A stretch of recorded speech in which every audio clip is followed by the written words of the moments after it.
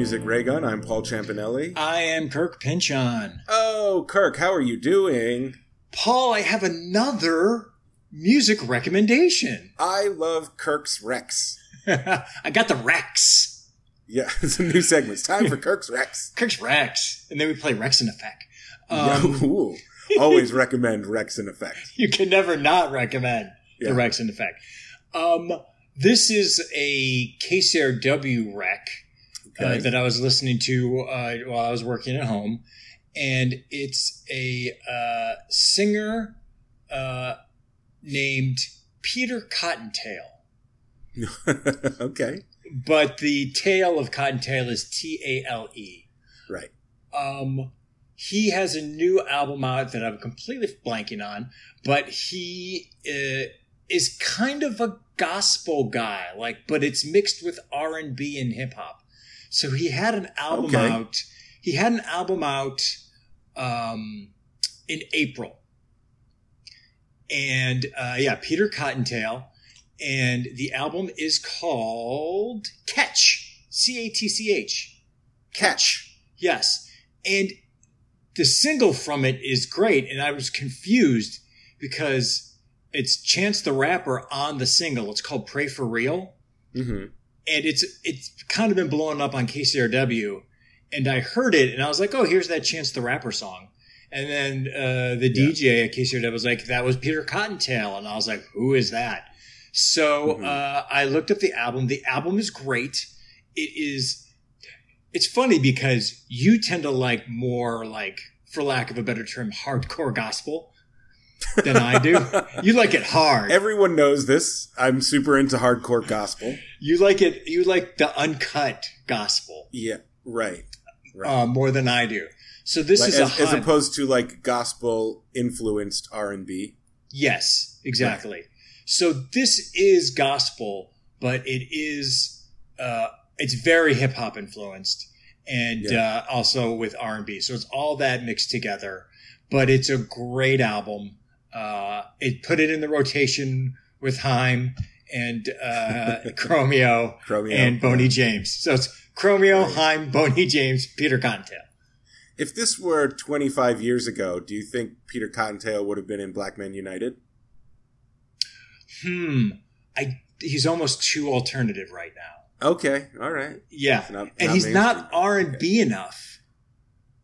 I'll have to listen to it. Yeah, it's good. I enjoyed it. I think you'll like it. As Pray for Real is the big hit off of it, and you'll hear it and you'll be like, oh, you can see why this is a hit, and you do think it's a Chance the Rapper song.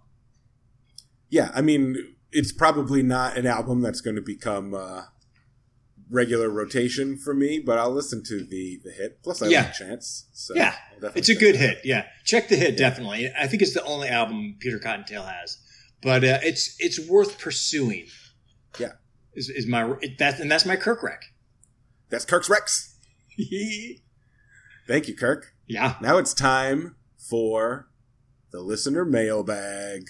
All right. Our patron saint of Music Ray Gun, Uncle Mark, the only person who has ever written to us, still counts. Wrote to us again. That's fine. It's absolutely fine. Honestly, I don't really want to hear from anyone but Uncle Mark.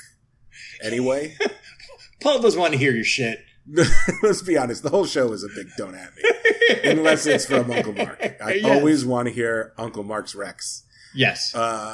So as he sent us his top 5 songs that get him hyped, he has now sent in his top 5 songs that smooth him out. I was hoping he would do that, and I'm going to be fascinated by this. I think you will be fascinated by the mix. Okay. Again, these are in no particular order, so I'm just going to put them in the order in which he wrote them. First one, Heavenly Houseboat Blues by Townes Van Zandt.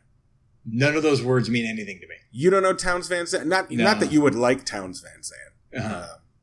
Sort of like a kind of a country guy. I like Townes Van Zandt. You wouldn't like Townes Van Zandt. Next one I think you'll like, Dreams by Fleetwood Mac. Oh, yeah. Yeah, that's a good chill one. Definitely. Classic hit. Yeah. I really think you'll like this next one. Title of the song is It a Crime? Yes. The artist, you can say the artist if you want. Helen, my girl Helen, a.k.a. Sade. Sade. That's a great one. Is It a Crime? Is great. Is It a Crime by Sade. Yeah, well done. Up next, Up From the Skies by Ricky Lee Jones. I only know Chucky's in Love, and Chucky in Love is a great chill song. Yeah, it's funny because I was just talking about Ricky Lee Jones with my mom recently, and I know Ricky Lee Jones a little bit, but not that much. And she was like, you have to listen to Ricky Lee Jones' first album. Ricky Lee Jones has just been like orbiting my world this week. Do you know Chucky's in Love? That's her big hit. That was, when I was talking about it with my mom, she asked if I knew that song, and I said, I'm not sure. And then I listened to it, and I said, yeah, I know that song. But not in like my bones. You know what I mean? I've heard it, but yeah. And finally, the last song that smooths out Uncle Mark, On the Nickel by Tom Waits. Oh, okay. I'm going to have to ask Ann about that one. I already knew Uncle Mark to be a Tom Waits fan, and of course I'm a Tom Waits fan. And he doesn't seem like the type of artist who would smooth you out, but I've definitely fallen asleep to Tom Waits albums in the past, particularly Blue Valentine. Okay. And the title track from that album would come close to being on my list of songs that smooth me out. It doesn't smooth me out, but he has that one song that I find relaxing. It's probably the only one of his that I find relaxing. I think I'm saying the title right. You're Beautiful When You Dream. I don't know that. What it's called? It's from the. I think it's from the movie Smoke. From the what? There's this movie from the 90s, Smoke, by Wayne Wang. And it's in there. I think it's called You Beautiful When You Dream. It's a great song. I know Asylum era Tom Waits most of all. Back when he was like kind of jazzy. Oh, okay. This is jazzy. Which is, I think, the stuff is more smooths me out than any of his like 80s, 90s, I'm like a guy who lives in a junkyard kind of Okay. So I said the title wrong. It's You're Innocent When You Dream. You're Innocent When You Dream. Off the album Frank's Wild Years from 1987.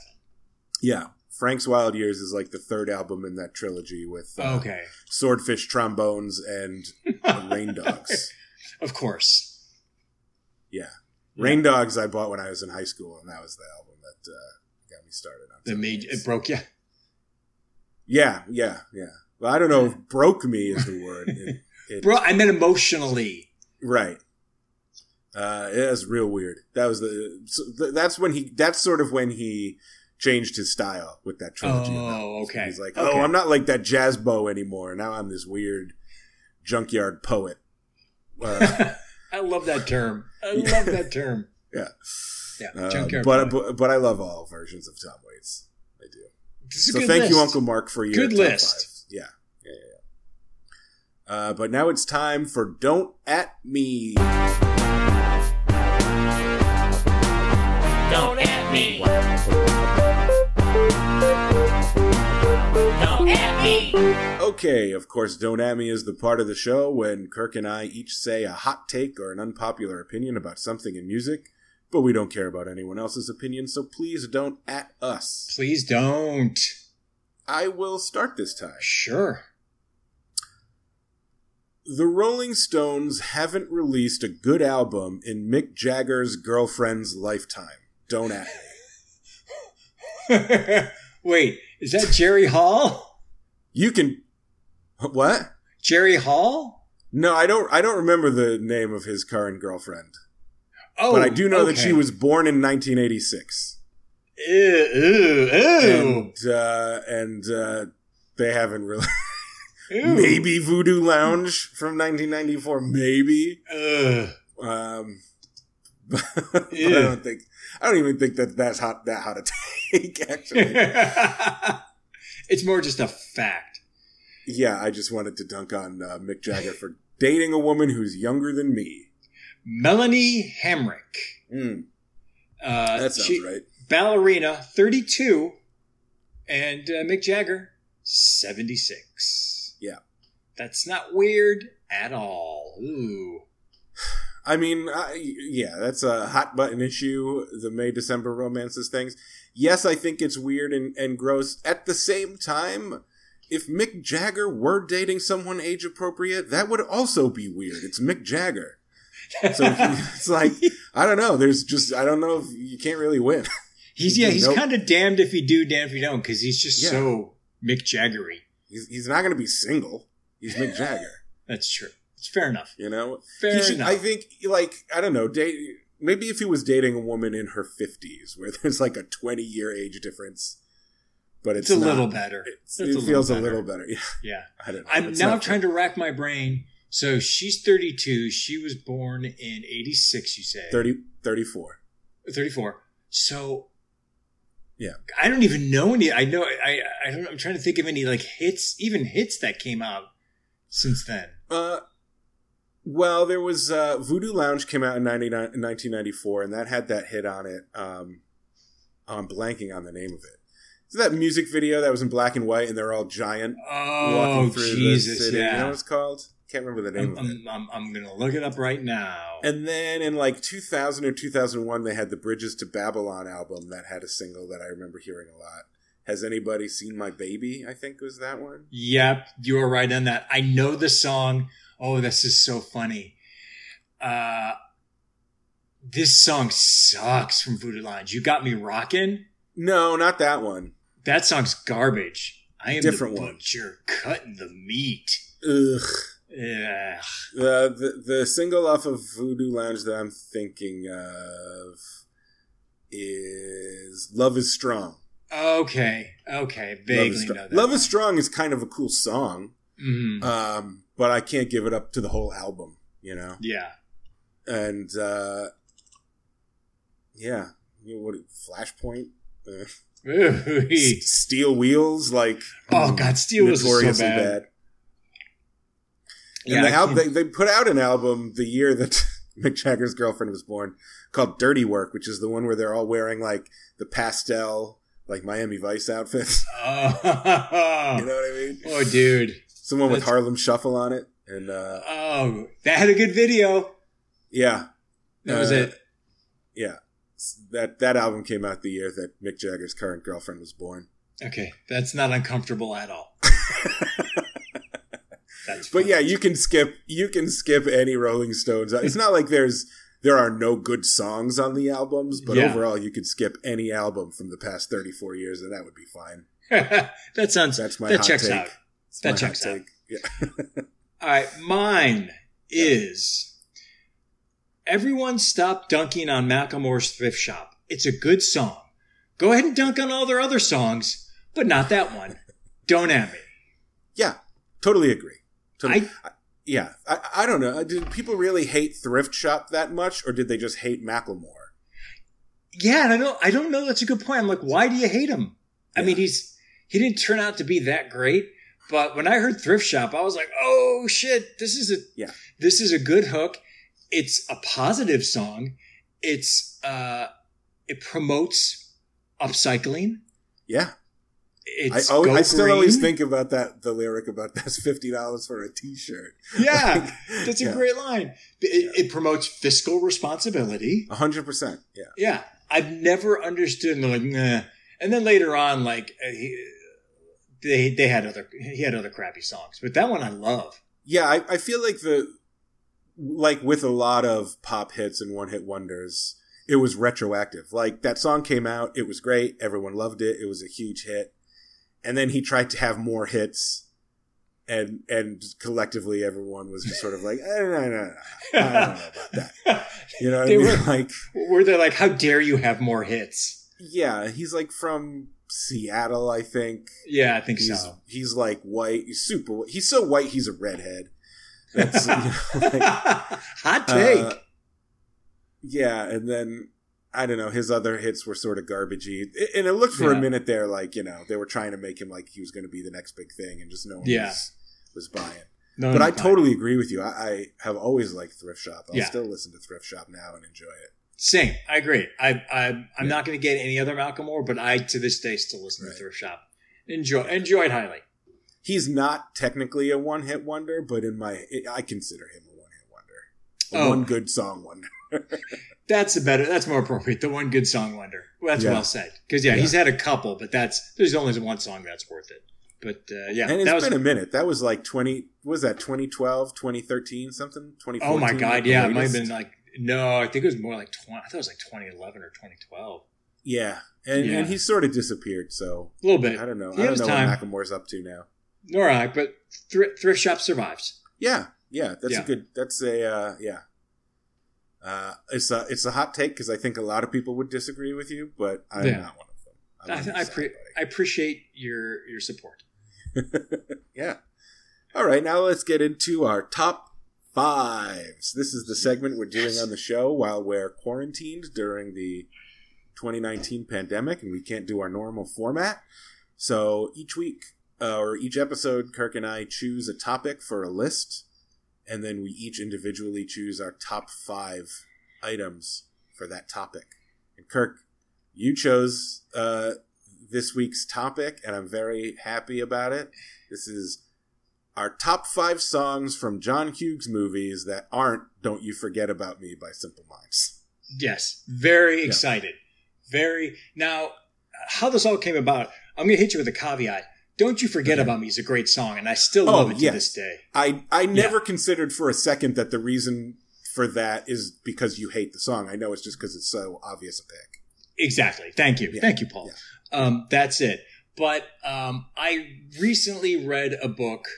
It's from 2010, but it's a book called, you'll appreciate this, it's called You Couldn't Ignore Me If You Tried, which is a line from The Breakfast Club that Judd Nelson says to Molly Ringwald. Yeah. And the book is about it's kind of behind the scene looks of the John Hughes phenomenon of the 80s. And it dives deep into the makings of the big movies that he did.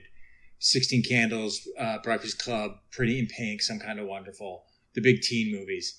And it was just a fascinating quick read. And then I was like, oh God, his soundtracks were killer. Yeah. Killer soundtracks. And then I found out that his soundtracks were so successful that he had his own record label. Yeah. And I was like, I had no idea. And that just got me thinking, let's dive deep into some of his movies and into some of his songs. And I think you brought up the good point. These are songs from movies that he either wrote and directed or just directed. Because at some point he stopped really directing. Or just wrote. Because there are a lot of popular movies that are considered John Hughes movies, even though he didn't direct them. Yes, exactly. Like Pretty in Pink. No, is it 16 Candles or Pretty in Pink that he didn't direct? He did not direct Pretty in Pink. That was Howard Deutsch, as well as... That was news to me. I didn't realize. Yeah, as well as Some Kind of Wonderful was Howard Deutsch. Yeah. But though Howard Deutsch was like his guy. So he's one of those filmmakers like Tarantino or even Wes Anderson where the music is obviously not only not an afterthought, but like an important part of his creative process and part of the movie that he has a lot of control over, and that's why they're so iconic. Exactly, is the songs in his movies. So I'm curious if we're going to have any overlay with each other. I think of all the topics we've done so far, this is the one where we're most risking overlap. Yes. I have even a couple of honorable mentions that I would want to start with, but I don't want to overlap any more than we have to. So I'm going to save them until the end. Saving them, I think, is a better idea. I also want to say before we start, you are obviously much more a child of the 80s. I'm a child of the 90s. Yes. So I came to a lot of John Hughes movies late. Like, I've only seen The Breakfast Club once. I watched it in college and I didn't care. Yeah. It wasn't for me. The music in it is still great. But a lot of his movies I've never seen. I've never seen Pretty in Pink. I've never seen 16 Candles. It's amazing. But even in some of those cases, I'm aware of the music in them. Like, obviously, the song Pretty in Pink, which we talked about on the show before. Yeah. I love that song. Just never seen the movie.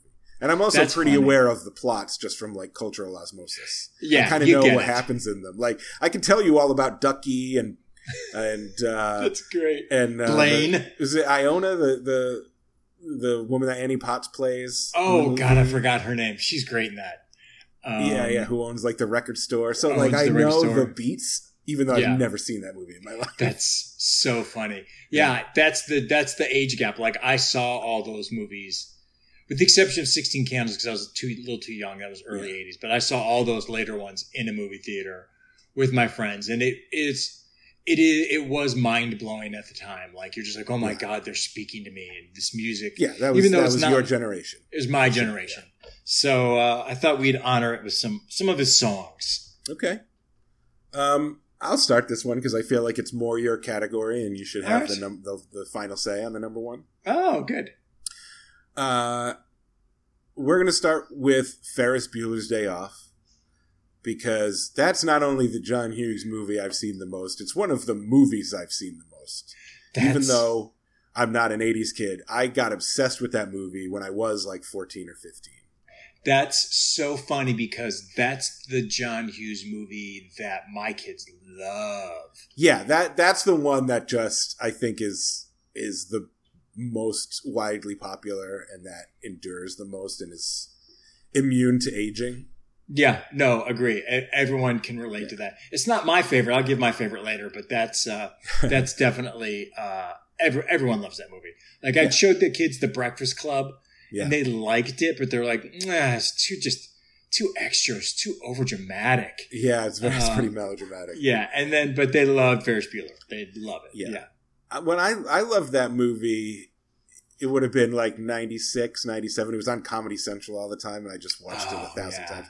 And it seemed ancient to me. The 80s seemed like ancient history. And I think back now, I'm like, the movie was only 10 years old when I was into it. And it seemed so old-fashioned. You know, the style and the music. Not that it was dated, but it was just very 1985, right? Yeah. The fashion and the music, definitely. Yeah. But the song that I picked for my number 5 is Beat City by the Flower Pot Men. Beat City, down, down. Yeah, that's the song they're just listening to when they're driving in the Ferrari, and it's sort of a montage. Yes. Great 80s song by this band who I don't know if they did anything else. You know, I looked them up.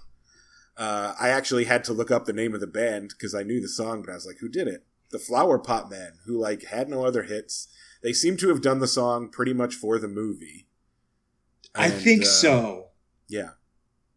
But it's a great song. It's a very 80s sort of, you know, new wavy synth pop thing, but it also has this great guitar riff that's almost like this surf guitar in it. Yes. It's very It's very it's also, there's a little bit of rock in there. I think that's why. So it's not too new wavy. Yeah, it's awesome.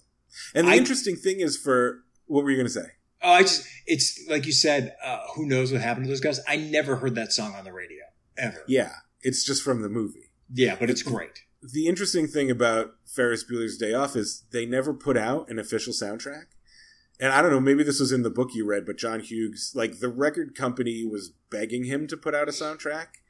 And he refused because his thinking was like, oh, I love all the songs, but they're all so different that like, who would want a soundtrack? Like what kid wants a soundtrack with all these new wave hits, but then Donka Shane on it? Twist and like, shout. Who would buy that?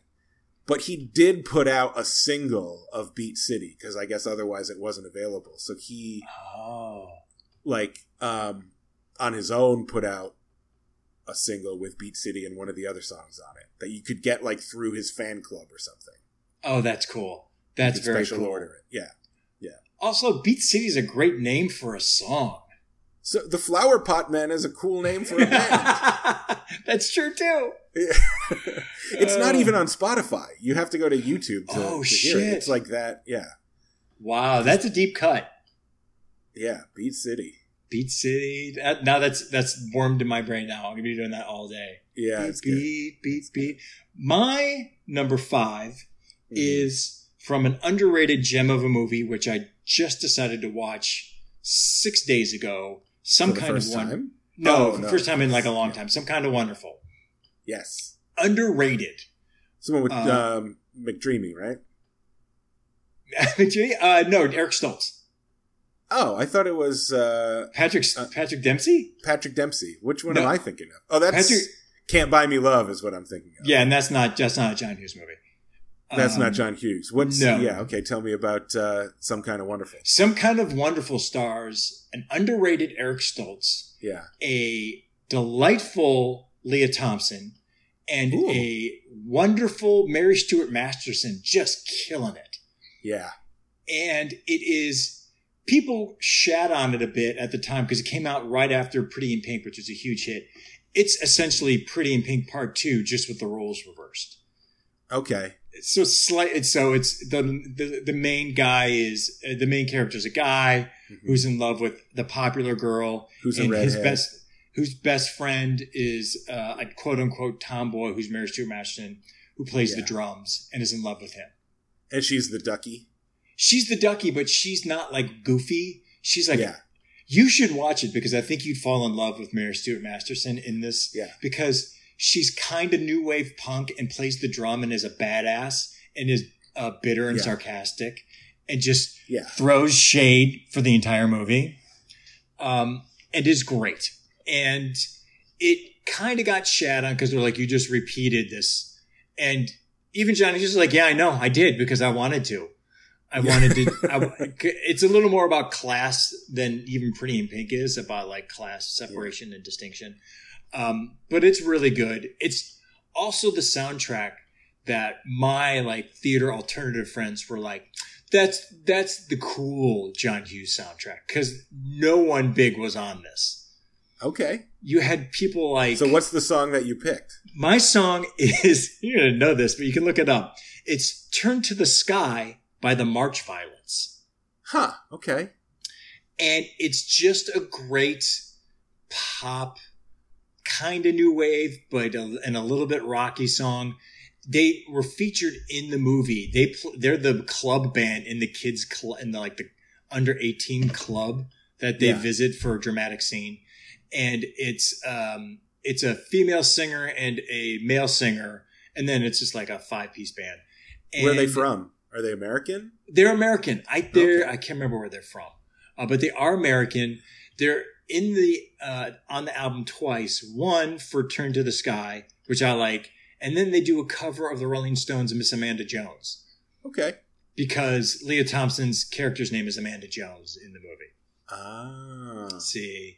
And that is a good song, The name, the March Violets, makes them sound as if they're either part of the Paisley Underground sound or the Dunedin sound from New Zealand. And they're obviously neither, but just their name sounds like that, so I feel like I'll like them. The name, and it's one of the reasons why I picked him too, because I think you'll be like, yeah, that's pretty good. I just think the name is very Paul. The March Violets? The March Violets sounds like a band that you would listen to. That's what I'm saying. Yeah, exactly. Yeah. So that's part of the reason why they're my number 5. Never heard from them. Never on the radio. Never heard from them on the radio. But you can see their video. They tour with the Flower Pot Man. They play little clubs. They do their 2 songs. For the encore, they do Miss Amanda Jones. Yeah. You can check them out on YouTube. They're pretty good. I will check that out. Yeah. And I actually, maybe I should do a double feature just for myself of Pretty in Pink and Some Kind of Wonderful, because I've seen neither. You should, and you'll love parts of it. Let me tell you something. You're going to love James Spader in Pretty in Pink. Oh, I love James Spader in anything. He's Tough turf. Tough turf. I saw that during quarantine too. Oh my God, I forgot. Yeah. Pretty in Pink, James Spader's throwing heat. He's just... You can't get a dickier James Spader than this role. He's so good. He's such a fucking asshole. He always plays such a good dickhead. I love Spader. I also love Eric Stoltz. He's the first celebrity I ever saw in LA. I don't know if that's awesome. Story. He's good. Like, people were kind of like, no, he's not like, he plays like because in typical 80s fashion, he's an artist. Yeah. That's why they fired him from Back to the Future. Yes. Exactly. He wasn't fun enough. And hot take, because in Some Kind of Wonderful, he plays it edgy, and he's playing a good he's really good, and he's playing like an artist and a little bit tortured. Yeah. And like, I guess the studio's like, we got to fire him. We can't use him. He's not fun. And so he almost got fired again, and that would have been back-to-back firings. Which would have been horrible. No, I like Eric Stoltz, and as much as I love Back to the Future, as everyone does, I've always kind of wanted to see the Eric Stoltz version. I'm very curious about it. Like, if you could see the whole movie or most of it, I am too, because I ride hard for Eric Stoltz. Yeah. But that's my number 5. All right, my number 4. If I was just ranking these songs just based on which song is my favorite, it would be higher. It might be even my number 1. Mm-hmm. The reason it's down so low on this list is because it's not used particularly memorably in the movie it's in. They just play a few seconds of it. And I also think it's a bad choice for the context in which it's used in the movie. Okay. Oh. And the song is by this goth rock band from the 80s called Killing Joke. And the song is called 80s. And it rules. It's one of my favorite songs ever. These days, it's more famous now for being the song that Nirvana ripped off for "Come As You Are." You know that story? Oh yeah. What movie is this then? Yeah. So this is used in Weird Science. Oh. When they're having the house party, and all the kids are partying, just like in the living room, like jumping up and down, partying. This is the song that's playing. That's interesting. Just for a few seconds while the kids are, having their time. Keg stands and having a good time. And I'm like, this is a weird song for that. Yeah. That whole soundtrack is odd. The whole movie, the movie's not great except for Bill Paxton. Oh, well, take it back because it's the best. Weird Science. I loved Weird Science when I was a kid.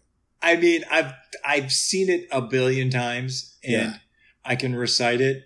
We would just quote Bill Paxton the whole time. We also Chet. Quote, Chet. Yeah. And also a little bit of Robert Downey Jr., who's just, you can see he's just fucking around. Oh, yeah. Yeah. Yeah. As the bully. Yeah. It was it's the other kid. Anthony Michael Hall's best friend. He's not good. He's not the best, but I mean, okay, so not everyone is perfect. You got Anthony Michael Hall at the top of his game in this movie. Yeah, he's good. Kelly LeBrock just being Kelly LeBrock all over the place. She's pretty bad in this. Oh, her acting performance isn't the best? Who gives a shit?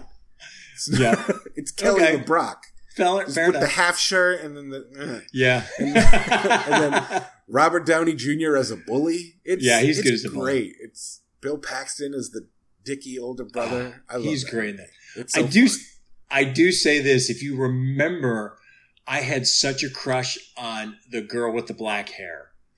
I vaguely remember, but it's hard to think of anyone but Kelly LeBrock. Fair enough. Weird Science. Fair enough. There's like one of their actual girlfriends, like Wyatt's girlfriend. Yeah, that eventually fell for, and and stuff Gary like that. and Wyatt. Gary and Wyatt, oh boy. Yeah. And then the only songs I know from Weird Science are obviously Weird Science, Oingo Boingo, which I'm assuming you really liked, and then General Public's Tenderness, which is one of my favorite songs from the 80s. Tenderness is one of my honorable mentions. Oh, yes! But I'll talk about it now if you want. The reason it's an honorable mention, well, a couple of reasons it's an honorable mention. One is because I know it best from Clueless, because they use it over the end credits of Clueless. Oh, that's interesting. I didn't remember that. Which is a teen movie from the 90s from my generation. That's a good movie. I enjoy that movie. Yeah, so I don't think of it as from a John Hughes movie. Although that's kind of ironic because the other reason I made it an honorable mention is it's in 3 John Hughes movies. They use it in Weird Science, they use it briefly in Ferris Bueller, and they use it in 16 Candles. That's right, they do. You are 100% correct. So 100% correct. Yeah, so like I wasn't sure whether to put it as number 1 or just not include it at all. No, that makes sense. Tenderness by General Public is a stone cold classic. I love Dave Wakeling, anything that guy does. Great band, great album. Yeah. Good stuff. So I'm glad you mentioned Tenderness because that was one of my honorable mentions. Oh, good. Yeah. I'll go to my number. But wait, Killing Joke 80s is really just on there for being a song I love that happens to be in Weird Science.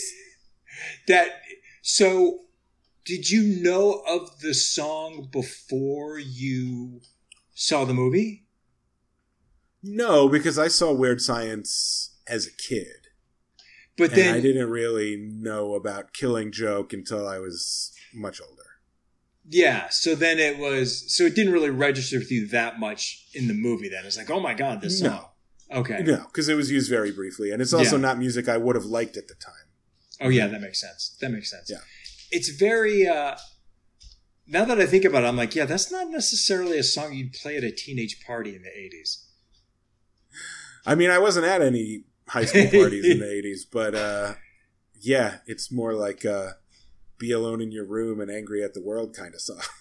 Yeah. So it feels like... Although it's got a lot of energy. It does. Like, you could party to it.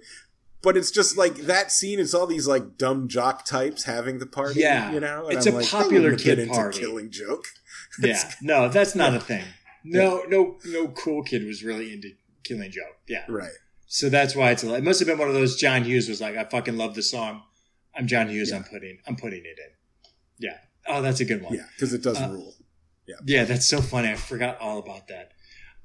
My number 4 is very on brand for me, and I put it in to show him some love because it's weird that this song was in this movie. It's Get to Know Ya by Jesse Johnson from Pretty in Pink. I don't know the song. I don't know the artist. So tell me. You know Jesse Johnson. We played Jesse Johnson. He's from The Time. Oh, he's from The Time. Okay. Yeah, the guitarist from The Time. Okay. Yeah. The lead guitarist from The Time. The guy that came up with the hook for Jungle Love. That's his creation. But it's weird. He is on the Pretty in Pink soundtrack, and I love it because it's a great song. It's not necessarily R&B-ish. It's more new wavy with an R&B tinge. But you're just like, if you look at the album, you're just like, oh, okay, it's the Psychedelic Furs. It's Suzanne Vega. It's In Excess. It's the Smiths. And then it's Jesse Johnson. Yeah. It's a weird outlier, and it fits to, here's a good example. The song, which never really charted or anything, is used in the movie at the Popular Kids Party. So at the Popular Kids Party, which is Spader's house, he's throwing a rager because his parents are out of town. And they're playing Jesse Johnson, Get to Know Ya. And then it kind of fits. It fits. Right. It makes sense that the song is an outlier because it's not supposed to fit in. Yeah. It's a character choice. It is a character choice. Well said. It is a character choice. Yeah. And everyone's just a drunk and an asshole in it. And it's a good party song, too, because you could dance to it.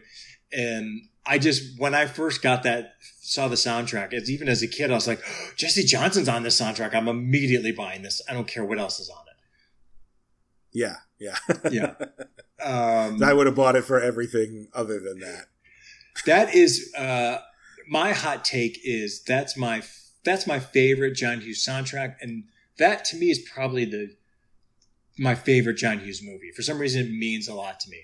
I can't really explain why. Yeah. Maybe it's because I saw it when I was like 16. No, I was 15. Yeah, you were right there. Yeah, I was 15. I couldn't even really drive yet. And so it just kind of like, that's the one that I ride hard for a lot. It would be. I've never seen that one. I feel like it would be the one that I'd like the best too, because the whole, like, what I understand about the story with Ducky and as an adult beta male myself, I understand. I feel like I understand Ducky.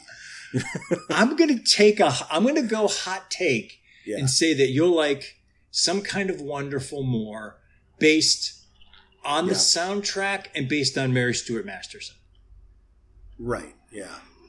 I think you'll like relate to her and be like, oh my God, if I was a teenager, I'd fall in love with her immediately. Because even I did. Like you're rooting for Eric Stoltz to... Yeah. Well, don't spoil the ending, but I know that in Pretty in Pink, even though you might be rooting for Molly Ringwald to pick Ducky, she does not. She does not. Hot take. Doesn't get, spoiler. Yeah. That was, fun fact, that wasn't the original version. Oh, really? Did they end the up original version, in the original script? In the original version of Pretty in Pink, it's Ducky and Molly Ringwald. I think you told the story. Wasn't it John Cryer's call to be like, no? No. Or was it Molly Ringwald's? He wanted it.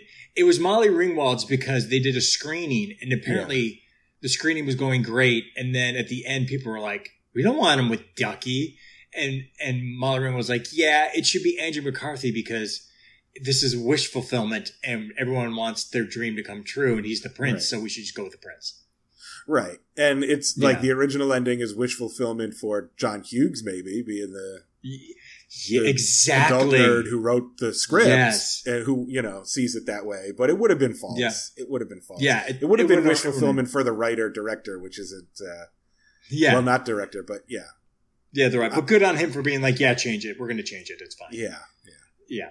Because it's her story. But that is it's her story. Exactly. And that's my number 4, Jesse Johnson. Oh, yeah. Good. I'll have to check that. I should really just watch Pretty in Pink before I turn 40, for Christ's sake. Yeah. I mean, you owe it to yourself, Paul. Already Come late, on. But yeah. All right. My number 3 song, I know you know. This is the first of 2 songs on my list that was written for the movie in which it appears. And it is called Holiday Road by Lindsey Buckingham. That song rules. National Lampoon's Vacation. Yes. Which is a real, like, musically, like, real dumb, fun song. It's just a great pop song. I love it. It's such a good song. Yeah. Such a good song. Lindsey Buckingham solo, thumbs up. He's kind of a weirdo. Like, nothing could be more mainstream than Fleetwood Mac's hits, but Lindsey Buckingham has shown himself to be a weirdo. What was that weird video we watched from that song that you Trouble. brought? Yeah. Trouble, Holiday Road almost belongs with that. It's just him. I agree. But it is very poppy and accessible, but it is a little odd. It's got some old-fashioned harmonies that are just great. Yeah. And National Lampoon's Vacation is maybe the first John Hughes movie I ever loved, because like Ferris Bueller's Day Off, they used to play it on Comedy Central. Yeah. Endlessly in the 90s, and I'd watch it whenever it was on. Yeah. Great movie. So I love that movie. I love that song. Yeah. That song is great. I love that song. That is a good pull. I forgot all about that because he wrote National Lampoon's Vacation. He didn't direct it, I don't think. No, he didn't. But he did write it. Yes, he did. You know, this is how big he was even before he started directing, because in the same year he had Vacation and Mr. Mom in the same year. Oh, those came out the same year? They came out the same year, and you're like, wow, that dude's just making it. And that's when he was like, I'm going to direct this thing called 16 Candles. Yeah, that's what... did 16 Candles come out before? Yeah, it did come out before The Breakfast Club. Yeah, it came out right before. Yeah. But Anthony Michael Hall is also, I think Vacation is his first movie, isn't it? It is. He's great in that. He's so funny in it. I love that guy. So funny. So funny. Oh, that song's such a good pick. Now that song is fucking stuck in my head. I forgot all about it. Holiday that's Road, a good one. Yeah. That is good. And what you said about the harmonizing is spot on. Yeah. That's good stuff. It's fun. It's fun stuff, that one. I took a detour for my number 3 and went to a song that not a lot of people know. It wasn't a huge hit, but it's from a great movie, Planes, Trains, and Automobiles. And I've never seen that either. Oh my God, Paul! Well, I can't see all the movies, Kurt. It's a Thanksgiving classic. Yeah. It's a great movie. I prefer Home for the Holidays with Holly Hunter. And that is a good movie, too. That's a good movie. But this is from Planes, Trains, and Automobiles. It's a song called Modigliani, parentheses, Lost in Your Eyes, by the group Book of Love. Huh, don't know it. Tell me about Book of Love. Book of Love. This is how I know Book of Love, and this is why I put it in there, because it's a personal thing.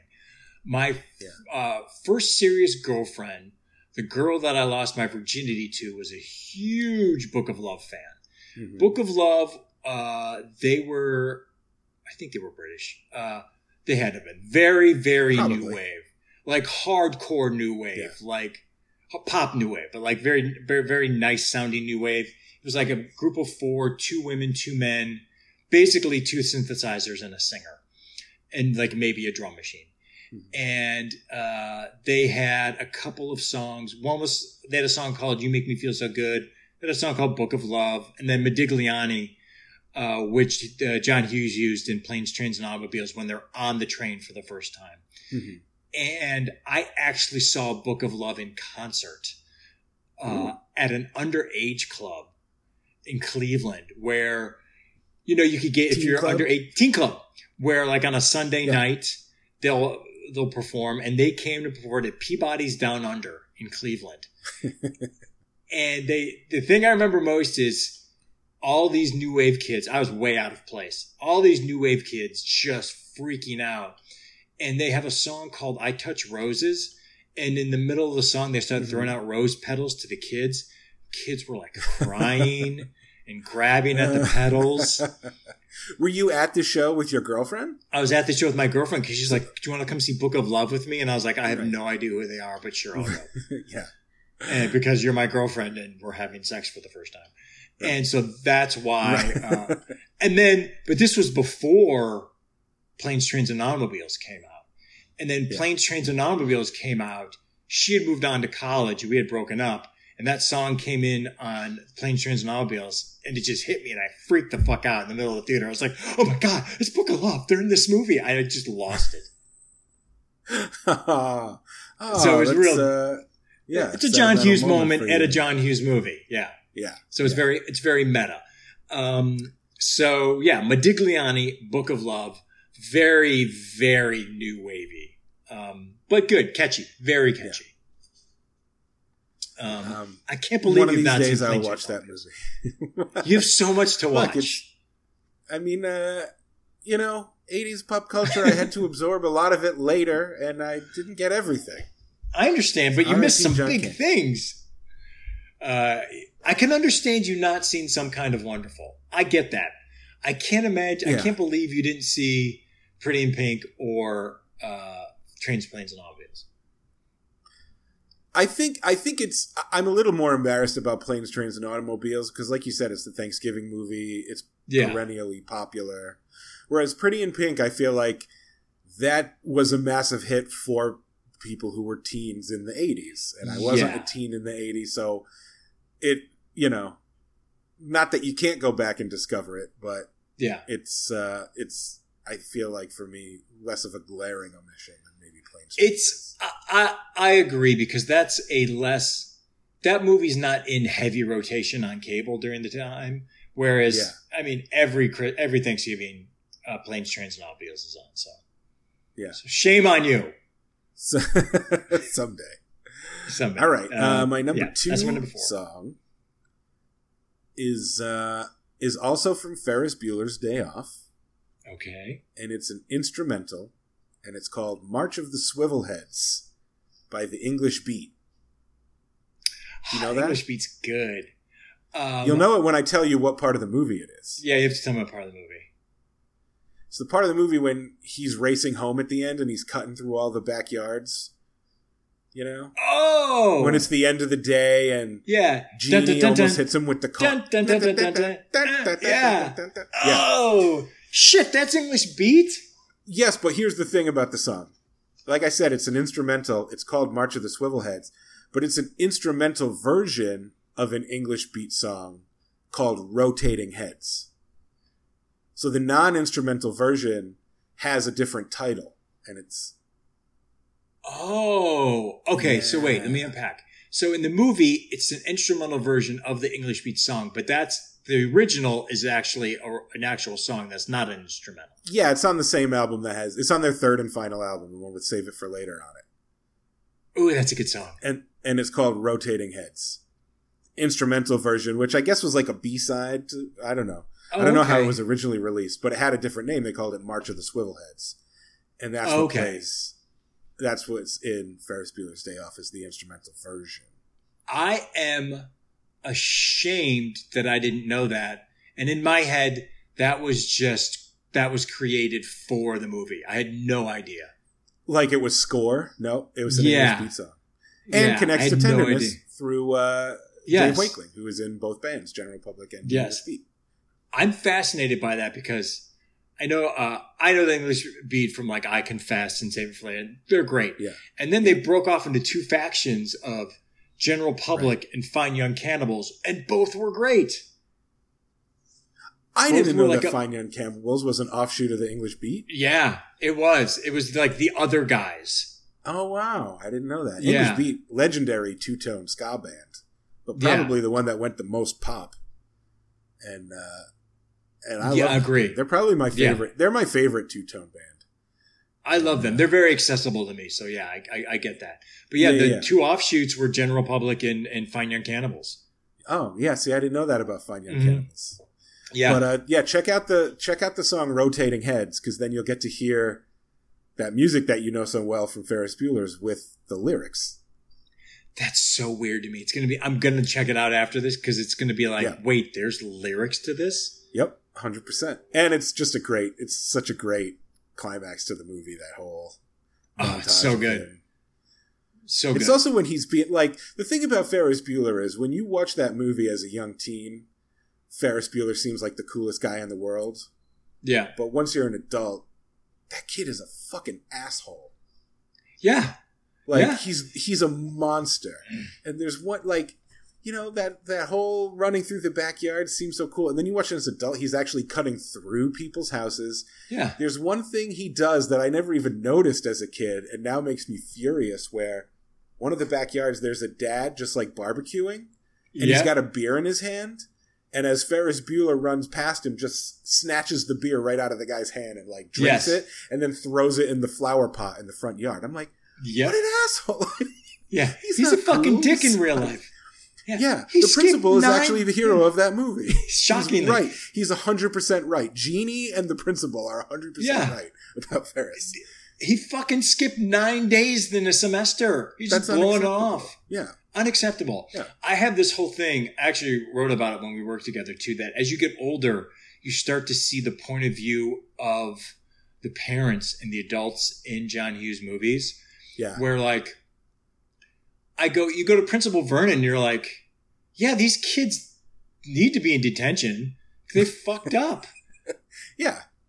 Yeah. I mean, but that's why they're great teen movies, is because John Hughes is an adult who can still access that point of view and write to it. Because Ferris Bueller is he's just like a fantasy. He's a version of a teenager that every teenager wishes they could be. He does everything you wish, breaks all the rules you wish you could do, and everyone still loves you, and you get away with it. Exactly. It's the perfect fantasy. And I'm not giving away too much in Some Kind of Wonderful, but in Some Kind of Wonderful, Eric Stoltz's character spends his first year of college money on a date with Leah Thompson. And as a kid, there's a huge argument between him and his dad. And his dad's like, what the fuck are you doing? Put that money back. And like, Eric Stoltz is like, it's my life. I do what I want. I earn that money. And as a kid, you're like, yeah, man. And now I watch it. I'm like, you dummy. Put the fucking money back. It's college. Right. It's crazy how things change with these John Hughes movies. You start siding with the parents. But that's what makes him so talented. Because, like if you ask John Hughes, he wouldn't like defend the position of the teenage characters, but he does understand them. Yes. And is able to make you forget your own responsible perspective. Yes, because you're right. So it's wish fulfillment. And that's what makes it so great at that time. Yeah, that's good stuff. The dozens of times that I watched Ferris Bueller as a kid, I never for a second went, "Hey, wait a minute, that's not cool. That's not cool." Wait a minute, you're hacking into the school system. Like what happens when Abe Froman does show up for his reservation? They never. He's going to get screwed. Yeah. He talked his best friend into taking the dad's car. It's unacceptable. I also, even at the time, I related to Cameron much more than I related to Ferris Bueller. Exactly. But it is very, very funny to watch it that way. Oh, that was a good pick. My number 2 is from 16 Candles. It's the last scene of the movie. It's a song that gives you all the feels. It's If You Were Here by the Thompson Twins. Okay. Yeah, I know that one. Mm-hmm. Yeah, that one, oh my God, the ending of that, like she's sitting on a table with Jake. They're having a birthday cake. It's all wonderfully lit. And he's like, what did you wish for your birthday? And she's like, it came true. Credits. Yeah. And you're just like, such a good song. Such a good song. That song wasn't a huge hit either. That's the scene I know. Yeah. Even having not seen the movie, I've seen that scene. I don't know where, but yeah. Yeah, it's iconic. It's an iconic scene. Yeah. And then, I mean, I knew it was the Thompson Twins, I think later, because then it's like a year later, then they blew up with all their other songs. So that's a little under the radar song, but that's one of their better songs, I think. Yeah. And well used by Mr. Hughes. That's a quick one. That's my number 2. Yeah. And you said that's from, I always confuse 16 Candles and Pretty in Pink, but 16 Candles is first. 16 Candles is first. That's the one where she's in love with the Jake. Guy who plays Jake didn't really do anything else. Pretty in Pink is she's in love with Andrew McCarthy. Right? Yes. Yes. In the guy in 16 Candles is Jake. His name is Jake Ryan in the movie. He did it right. His name's Michael Scholing or something. He was a Calvin Klein model. He did this movie. Then he went and did Vision Hunt, which is a great movie. Or Vision Quest, sorry, which is the wrestling movie, which is great. And then was like, fuck this. Yeah. And he moved to Pennsylvania and became like a high-end carpenter. Yeah, he's one of those guys you'll see on a lot of like, where are they now kind of things. Yeah. Especially online, where it's like, whatever happened to... And they'll always have like his picture in the ad that they want you to click. You know? Yeah. Yeah. Hey, Generation X, remember this face? Where's this hunk click. now? Yeah, but he's like... Him and the kid who played Charlie in Willy Wonka. Because that kid went on to be like a veterinarian or something. Yeah. But it's, applaud to the actor of Jake Ryan, because he's just like, I don't want any part of it. I'm out. Yeah. I don't need to come back for anybody. Yes. Yeah, and he's got a great life. And good for him. He got to be an iconic movie, and then he very intelligently got out of show business. Yeah. Bravo. Yeah. Bravo. Yeah. Well done. But that's my number 2. All right. My number 1. Okay. We talked about the movie, and you even mentioned the song and said you assumed I liked it. And you are right, because it's my number 1. Is the theme song from Weird Science. Oingo Boingo. Is my number 1. I knew it was going to be in your list. Yeah. I didn't think it was going to be number 1. I didn't either. I had my 5 before I had them in order. Okay. And then I was just trying to decide, like, how would I order them? And I was like, when I look at it, for a bunch of different reasons, I'm like, Weird Science has to be number 1. I love that movie. So I love that funny. song. Yeah. But for me, with Weird Science, it's really nostalgic for me. I love that movie as a kid. But again, being a child of the 90s, I did not love the movie first. I loved the TV series first. Oh, shit. Remember they made a TV series that was on USA in the 90s with Vanessa Angel as Lisa? Yeah. Vanessa Angel. Yeah. Yeah, she was beautiful. That show came on when I was like 11, and I was obsessed with it. I loved it before I even knew it was based on a movie. So you had no idea that this was a big movie in the 80s? No, I was 11. Oh my God, that's so funny. I love it. But they used the Oingo Boingo song as the opening credits music for the TV series too. That show, I just looked up, that show had a 4-year run. Yeah, it was on for a while. Wow. It was good. It used to be, it was Weird Science and then Duckman. That was the block. Oh yeah. It was on USA. And then there's I was a little too young to understand Duckman, but I loved Weird Science. That's so funny. That's like young Paul. It's like, time to watch Weird Science. Yeah. And then, later I saw Back to School a couple years later, and then they do Dead Man's Party and Back to School. And I'm like, is this the band that does Weird Science? It sounds like the band that does Weird Science. Yeah. Yes, it is. Both those songs are on their album, Dead Man's Party. It's a great song. John Hughes asked Danny Elfman to write a song for his movie, Weird Science. And that's what he came up with, and it's great. Yeah, like it seems like it's so burned into my childhood that it seems like it should be cheesy. But I listen to it now, and I'm like, no, this song is cool. I think it's better than Dead Man's Party. I think it's the better song. And I don't know if I can go there, but you prefer Dead Man's Party? I think I prefer Dead Man's Party.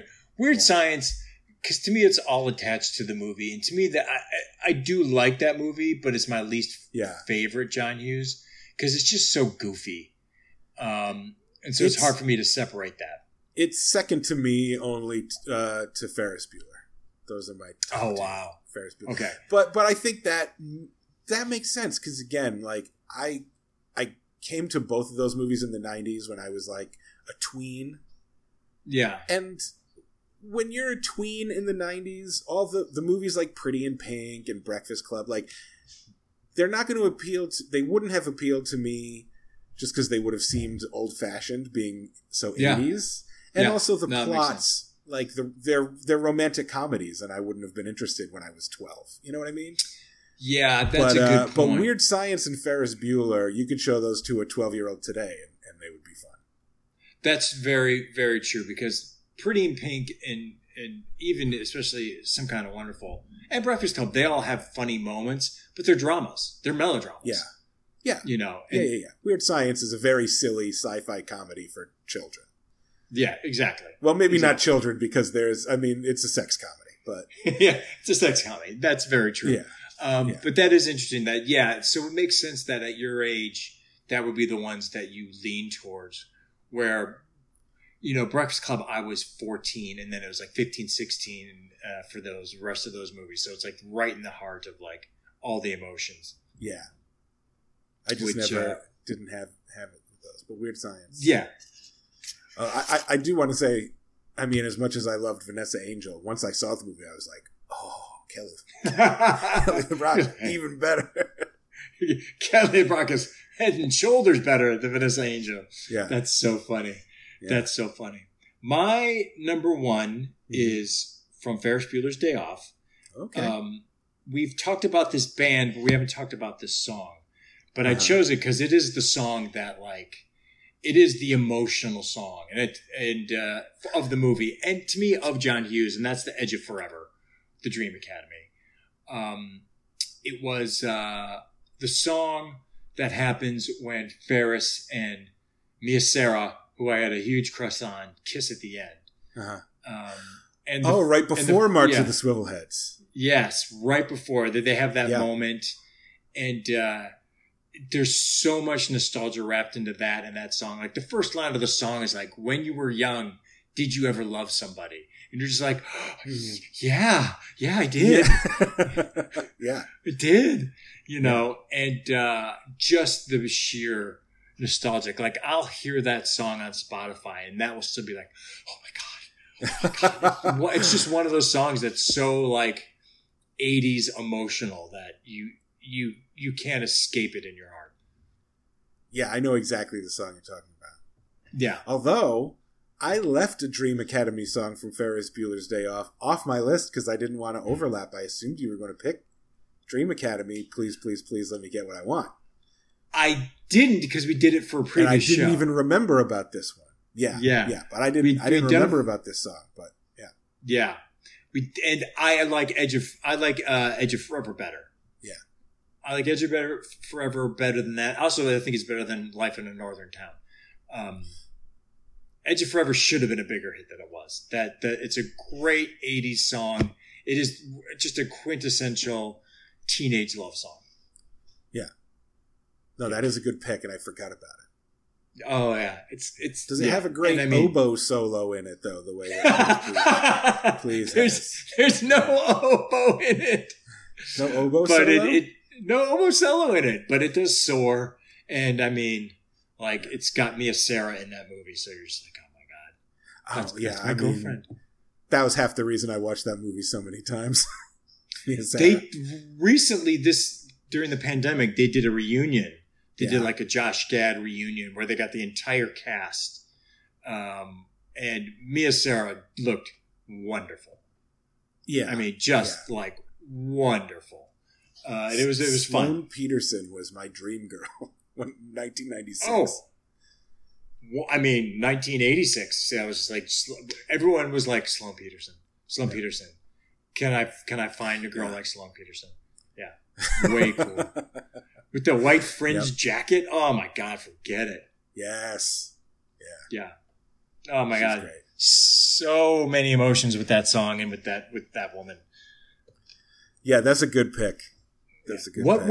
What were your honorable mentions? Well, we talked about Tenderness by General Public. Legendary song.